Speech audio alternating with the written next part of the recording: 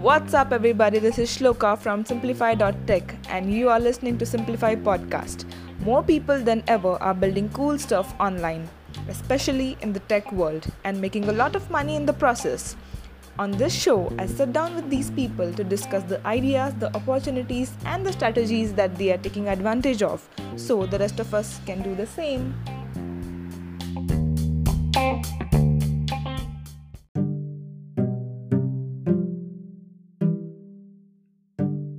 Hello and welcome everyone to the next podcast. And with me, I have Prakash Kumar, who is a Simplify employee. Prakash, would you like to introduce yourself? Yep. Hi Shloka. Good evening. So myself, as you already Shloka mentioned, my name is Prakash. I'm a lead innovation engineer in Simplify. So the core area where I do work in is backend technologies along with blockchain. I really a fanboy of JavaScript in my initial days, but since little long time I am working on blockchain as well. So I have more than 3+ experience in working with JavaScript, DApp, and blockchain. Yeah. So that's all from my end. I have done my graduation, post-graduation, all in computer application from Christ University, Bangalore. So that's all from my end. That's good. Cool. So without further ado, let's dive into the topic. And today we are going to discuss about a Node.js or Node.js or whatever the technical term for the language Node. So Prakash, I would like to ask you the first question, that is, what is Node.js? When did people start using it? Yeah, so Node.js basically it's an open source platform. So people basically the journey started from JavaScript first. So it was being used by us, but we were not aware of the capability of JavaScript that we can use the same language in a backend as well. So if we see the older web application, we have JavaScript doing some drag drop of buttons or button clicks, all the things like all the beautiful events what we do on our web application was done with the help of JavaScript. Later on, Node.js came into picture. So it gave us the flexibility to use the JavaScript on server side. So it is very useful for developing applications, mostly like the real-time applications. If you see right now, all the delivery application, or if you take example of any real-time application, even Netflix as well, they are using Node.js in their backend. So that's what Node.js play an important role in our day-to-day life, I would say. So when did people start using this? So actually it was introduced in early 2008, but in recent few years, I would say around 4 or 5 years back, it was like it created a hype because this month stack means stack was came into picture. So I would say I'm not exactly sure about the exact year, but since JavaScript is very old traditional language, but Node.js came as a blessing for JavaScript. So that's what I would say about it. Cool. Nice to know that Node.js people started using in the era of 2000s, and it has been blessing, as you said, rightly said. So my next question would be about blockchain. Why is blockchain called DApp? That is nothing but decentralized application. Yeah. So basically, if you see right now, I would, before giving intro about DApp, we'll talk about the normal applications what we have. So if we see the structure of application from old days to now, so from monolithic to microservice architecture. our applications are developed in a centralized manner earlier. Let's say there is a front end, there's a back end, and a back end is connected to a database, and that way they are fetching the data, taking it to the front end, and showing it into the website. But in decentralized application, what you call the blockchain in another language, it is something that the replica of same application is distributed at different instances. So if I give example of fintech application nowadays, it is mostly into decentralized finance only, even though if it is health platform or music streaming services or e-commerce platform, whatever it is hosted in decentralized manner, which means there is a no central system which is monitoring the whole application. It is distributed in the complete network. So even though a single instance of that application is down, no issues on that, you have another one, go ahead. So yeah, the service is not interrupted in at a single point of time. It is not interrupted. That's what the feature of a decentralized application, and that's what we call blockchain as decentralized application. Yep. So do you mean to say that if one aspect of a decentralized app on blockchain goes down, none of the others are hampered? Am I right? Yeah. None of them are hampered. And one more good feature I forgot to mention, that let's say even if you have done some malpractice or something, although you can't do, but in a hypothetical situation, if you want to do a change in some particular ledger or something, since it is immutable, that record has been maintained multiple times across the system, so it is next to impossible to do the same change at every point of time.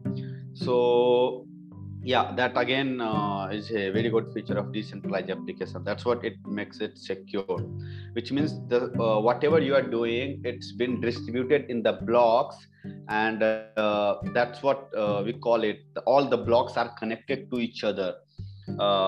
So even if you are doing changes here, you have to do the same changes in block B and the C and the D and vice, keep on till N you have to do. And in a normal situation you can't do that. So yeah, that's what it make it immutable. So yeah, that one more good feature of it. Understood. So for example, if I say let's say Paytm. So if Paytm is trying to if per se me, I'm a hacker and I'm trying to hack Paytm or someone's payment while they are doing it right now. So if I have to hack it, and per se you have the admin console of the Paytm or you have created that. So while I do the process of hacking, do you get the notification, or do you understand that someone is trying to invade in the space? See, there are various stages of hacking, mostly in fintech sector. Although, yeah, for hacking, basically the end goal of hacking is to stole some money from that application. So if you see right now, the easiest way what they choose is to focus on the end users, because not all the end users are that much literate to use that application. So they try to manipulate them, they try to get their CVV password and other things. But although that is not part of hacking, but yeah, stealing money. But yeah, when it comes to hacking, they'll try to run some script. There are various, that itself is a big topic of another podcast. I have podcast, I would say. But yeah, if I talk about hacking, various things can be done. One of them is manipulating the database script, SQL injection, or denial of service attack, where they put millions and trillions of requests on the same service till that potential the application will go down. So if the application has a potential of handling thousands of requests, then they'll try to hit with millions of requests. and they will make the application down. These are the kind of attacks which hackers usually try to do, and for stealing data or hacking the system. So, if you see, coming toward your question, you said, will I get any notification or not? For if Paytm is not on blockchain, I think, I'm not sure, but if in a normal system, if you have enabled such security features, let's say if someone is doing phishing or doing some malpractice or going into admin console with I'm talking, let's say, normal perspective as well. If someone is trying password maybe 5 times, 6 times, then you must have such scenario where your application will trigger a notification to the admin or the security team that, hey, this person is trying to go into the system from this location and this is his IP address. Something. This is some security precautions or measures that must be taken in application there. Great. So my next question to you will be how to build an Ethereum blockchain and integrate it into a standard API in Node.js. So although this is a podcast, I cannot showcase the exact screen, but orally I would try to explain in a simple words how to develop a simple smart contract in Ethereum and attach it with a Node.js API. So before answering this, I would like you to understand a few of the basic applications. Let's say you want to develop an API, but you want to develop for what? Either it is a application to manage or secure the relationship, or let's say you are keeping record of some past action of application. You say any fintech kind of application, or let's say you want to create a NFT platform which will buy and sell your real estate properties on a website. So so these are the few areas where we can develop our application. Before starting, we have to finalize on three things. First, the authentication. How we're gonna do that? How we're gonna achieve it? So of course, authentication we're gonna do by email, and we will send and we will create an encrypted password for our application, so that even if someone got access to our database, he cannot see the exact password. Second thing, storage of data. So let's take example of our NFT platform as well, where we are trying to sell real estate properties. So the data we will store in IPFS. What is IPFS? I'll discuss that later, moving further. And last thing is retrieval. So how we are going to retrieve the data, and retrieval should happen only with some access token. Not anyone can hit your API and retrieve the data and put the data. So retrieval should be happen in a secure way. So these are the three things we should keep in mind. And apart from that, what are the things we need? We're gonna need Node.js, of course, at least basic knowledge of, because we must need the LTS version of Node.js for that. And we need Truffle. Now, what is Node.js? I already mentioned in this like starting of the podcast. It's a server-side JavaScript runtime environment. So and along with that, we need Truffle suite. Now, what is Truffle? Truffle is something where we're gonna develop the contract. And what is contract? Actually, in blockchain, business logics are written in smart contracts. Now, what makes this smart contract different from a normal function? So basically, smart contract, I would say, let's say if you are adding A to B, then it must gonna produce you the result as C, and that logic must not be changed. Like if someone comes and change that logic, that should not happen in case of a smart contract. That's what your business logic is being written. So Truffle suite will provide you that platform environment, although it will provide you the platform where you can write a smart contract. And apart from that, to make this thing little handy, we can use Ganas CLI as well. And we have one more thing, which is Remix. So we use Remix as an alternative to Ganas. Basically, it's a web like UI kind of thing, which will provide you the flexibility to navigate and deploy and test the Ethereum contract. So it's really easy to learn all these three things. If you know Node.js, pretty easy. Yeah, like in next hour you can start with all these three things. Yeah, the connectivity part is there. Let's say your Ethereum layer is there and your node layer is there on the right hand, and Ethereum layer is on the left hand. Now there should be a connectivity between these two. So Web3 play an important part here to create the connectivity between your smart contract to the node layer.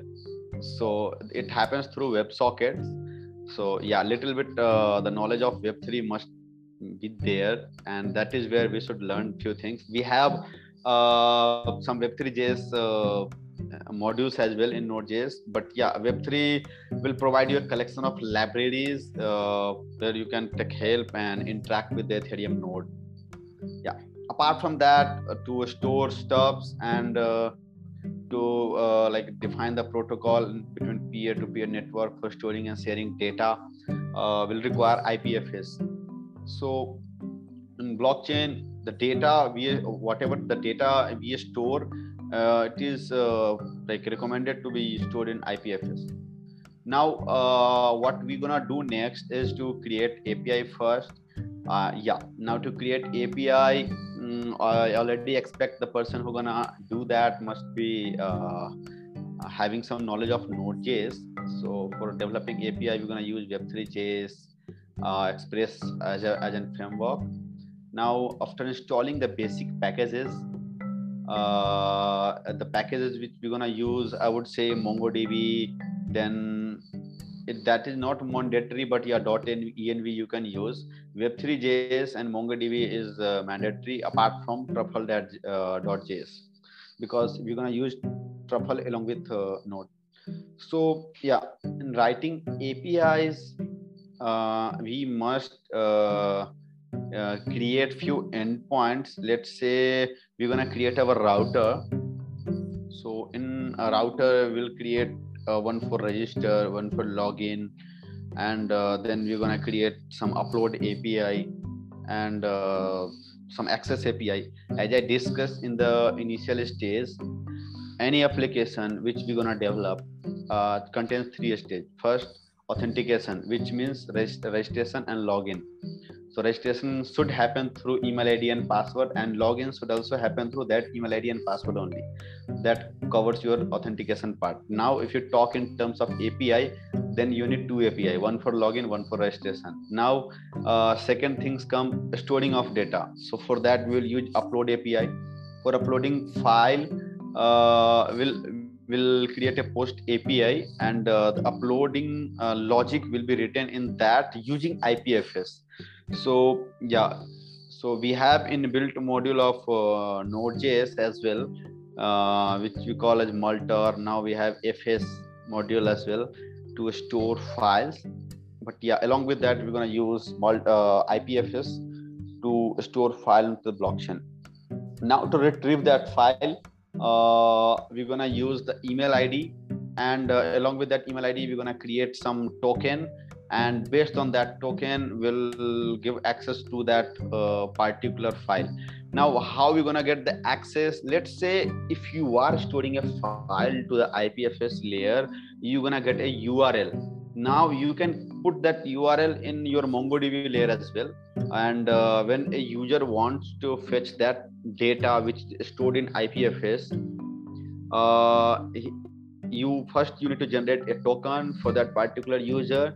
Once he is verified with that particular token, you can fetch an ID of that user. Using that ID, you can find that okay, this ID is related to this particular document in MongoDB.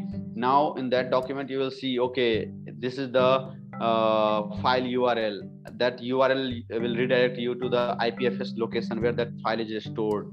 Now you can fetch that particular URL and you can pass it on to the user will click on that URL and he can get the file. If you want to pass that as a buffer, you can write that logic as well in the middleware, which means at the node layer only, where your application will fetch data directly from IPFS layer and extract it and send it as a buffer to the send it as a buffer in the response. So the front end part or whoever is calling your API will directly get it as a data itself. So yeah, this was the basic structure of application. Although apart from that, there is one more step in that, which is the core of this application, which is building a simple blockchain smart contract. For that, you're gonna need the knowledge of Solidity. Now, to give an example of Solidity, when you see Solidity for the first time, yeah, you will see, hey, what is this? Is this a C or C++ or it's Java? Then you will feel that if someone will add flavor of C++ into JavaScript, there will be something new which we'll call Solidity. Now, we're gonna write blockchain smart contract in that language only. So when we retrieve or store data, simply gonna call a smart contract, and the extension file we use for Solidity file is .sol, which means if your file name is index, then along with extension, it's gonna call index.sol. So we'll write the smart contract function to store the file. We'll generate the IPFS hash and string address, and we'll send that file to IPFS, and IPFS will take care of it. Although this is more of a practical thing, but yeah, we can do that. Post that, we have to install the Ganache CLI. I think I have already mentioned. Once we run the Ganache, we can test the application. After we have done with writing the smart contract in Solidity, we need to compile it, because after compiling and compilation will be done through Truffle. Now after compiling, it will deploy the application. So whenever we create the smart contract, it needs to be deployed. So once it is deployed, it will automatically convert it into a JSON file, which we call as ABI file as well. But yeah, for that you need to run this command, truffle compile. So once it is compiled, you will see that your smart contract is being deployed, and you can see a new JSON file being created in the same application folder. Now, next thing we have is to migrate our smart contract. So for that, we can run truffle migrate. So we can see once we migrate our application, like some Ethereum cost will be used, because whenever an application is running on blockchain, it costs some ether value. So because this truffle what you're gonna use will provide you some dummy ether values, which you're gonna use for your deployment. So when you do the migrate, you will see in your console that your application has been deployed, total number of deployments, and what is the final cost of deployment. So yeah, these are the few things you can observe there. Apart from that, little bit modifications into the node layer, and we can test the application using truffle test. So there's another command, truffle test, to run our application. So yeah, if you run the truffle test, you can see actually there are modes to do the testing. Now right now we're going to use it in development mode.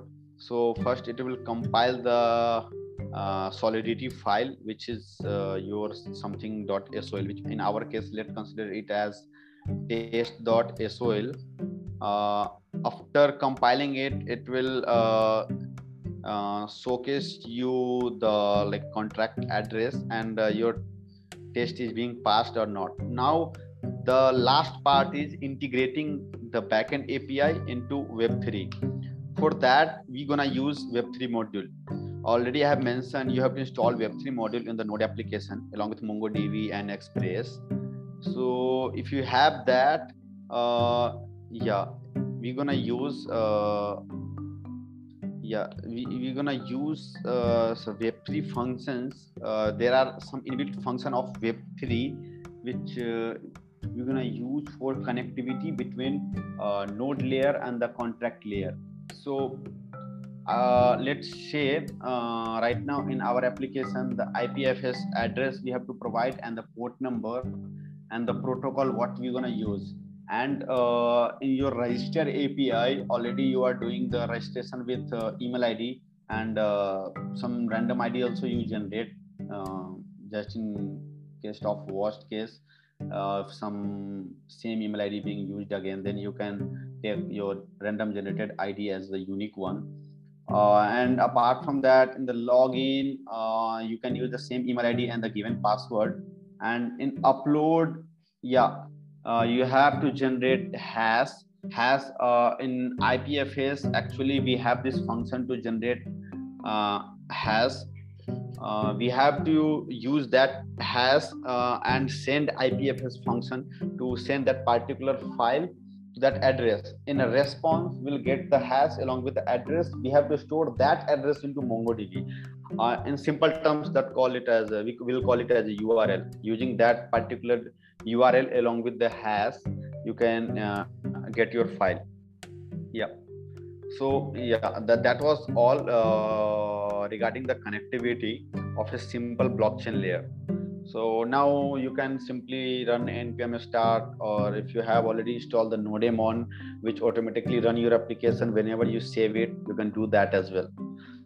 Although since this application is not in production right now, so there's a different way of hosting and deploying this application in production. So orally, I tried my best to explain how to deploy and do a connectivity between backend and blockchain layer. Although, so yeah, happy coding. Sure. I mean, it was very well explained, and I think we have to make a YouTube video for this, as you explained this in the audio. I think the visual is very important for the listeners too. So you can explain all this with the help of an example, or how you build a code or an application on the Node.js, and then using the Web3 as you said.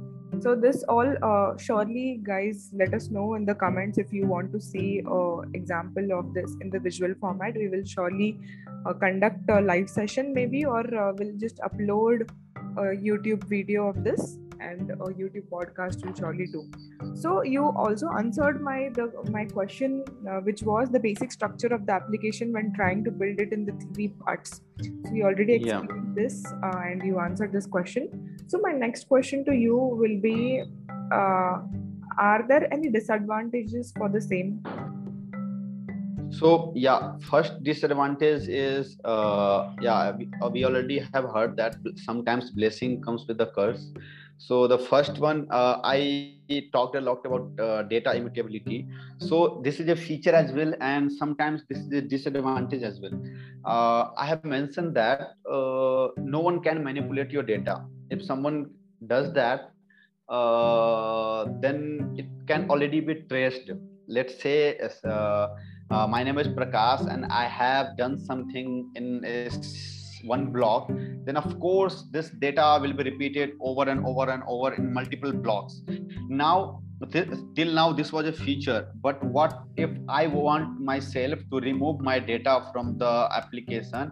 That also is almost kind of I would not say impossible in terms of IT, but this is kind of impossible right now, because see, in simple words, I would say there is no way you can remove your trace from blockchain. So if you have, if you intentionally want to remove your trace from blockchain layer, you are the owner, you yourself want, you cannot do that. You already will be leaving your privacy rights into pieces. So data immutability is the disadvantage also and advantage also in blockchain. Apart from that, for digital transactions, speed reduced in the blockchain. Why? See, already we have mentioned that blockchain is a decentralized application. So it does the same thing in multiple places. So yeah, that reduce the speed because it requires a huge amount of computing powers. So now we like you just see it is advisable to use centralized system with centralized databases when we need high speed transaction like when we need it in milliseconds. So now you as a user, not as a user, as an owner, you have to choose that you want high speed or high security, or you want best of both worlds. So I'm not saying that blockchain applications are slow. No, that is not what I'm trying to say. But yeah, if you want super high speed, then yeah, you cannot achieve that in a digital transactions as compared to the centralized databases, which very well offer you the high speed transactions. Yeah, that is one more thing. Apart from that, in some applications, some legacy applications, if we have there, it is really difficult to adapt the blockchain technologies. You may have heard that 2 billion devices run Java. So those 2 billion devices, yeah, since 10 years we are seeing that 2 billion devices only running on Java. Although, so so the old legacy applications which have been built in early 2001 or 2005 6, and they are keep on operating, and there are very minimal changes, either it is a .NET applications or something. So it is like a complete rework for them and might not be feasible for many of them, because it is like changing the complete architecture of their application. So yeah, I cannot recall any such system as of now. But yeah, if you take example of let's say the Indian Railways application, or any other Indian Railways, although it's very well updated in the new version. Although, but if you take example of any other government website which has been developed very like sometimes back, India Post application, or some old state government application, I would say the Bihar board result or something like that. So it is very like kind of work from scratch for them to implement and integrate blockchain. They cannot do it direct integration. There will be a like development of new application from scratch. So yeah, and with that, one more disadvantage comes, which is interoperability, which is like many of like people are like face little difficulty in working with distributed ledger, because it makes it hard for them and difficult to relate and integrate with each other, because the communication in blockchain and the normal legacy application is slightly different. So yeah, it makes a little different for them, but yeah, with little learning and training one can of course do that. So yeah, it's gonna take time, but yeah, definitely it's gonna come. So Sure. Thanks a lot, Prakash. My one last question, and you have to just quickly answer it in brief. That is, what is the next world of internet? Yeah, so the next world of internet is already we are seeing so much hype about Web3. So the next world of internet gonna be more secure, more distributed, and we are going to enter into the virtual world. That's what I would say. So already we have adapted that thing a lot. People are working from home, they are meeting, enjoying, having fun, everything virtually only. So yeah, the virtualism, virtuality is the next big thing in the internet, whether it is MetaMask, not sorry, I would not MetaMask, I would say the AR VR, or the multiverse. So yeah, these are the big thing gonna happen internet next. Great. I think metaverse is something which you wanted to say. Metaverse. Yeah, metaverse. I was trying to say by mistake I said MetaMask, but yeah. So yeah, the MetaMask is nothing but it's a virtual world only. So by mean virtual or by mean MetaMask, we mean the same thing. So that's what we're gonna see. We're gonna buy things virtually. We're gonna sell things virtually. We're gonna enjoy things virtually. Yeah. For sure. I mean, NFTs are something which are really trending, and people are earning and minting a lots of money in different, Yep. not the actual money, but the money which is going to make them very rich. Maybe you can say the Ethereum, the Bitcoins, or the cryptocurrency. Yeah. So that Yeah. is At the end goal, Shloka is you invest something, you get something, you're gonna buy something with that. So yeah, all these three things you can do. So that's what an asset means. So these are some assets which you cannot see in your hand. This is not something like a bike or a car which you're gonna touch and feel. But yeah, these are your assets. I'm talking about NFT assets. So let's say there's a virtual animation, you're gonna buy it with some cryptocurrency, and now a unique token is going to attach with that, which will define that yeah, this is your asset. But you know, you are not going to feel that. So like as a physical presence with you. So yeah, that's what the tangible asset we must yeah. say. Great. I mean, I'm like eagerly waiting for this, like when this will come across me, or when will I be able to do that transaction where I earn something, or where I invest in something, not a monkey picture for sure.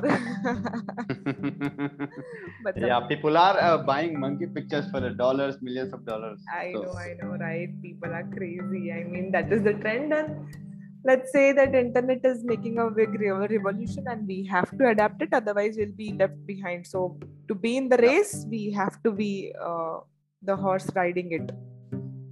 Yeah, correct. Great. So yeah, Nice talking to you, Prakash. I'm sure we are running out of time, and we'll surely come up with the next episode of this podcast with a very interesting topic. I would like you to take up the very interesting topic about the Web3 or the NFT if you have anytime witnessed it or developed it. Thank you so much. Great talking to you, Prakash. Thanks. thank you, Shloka. Thank you, everyone.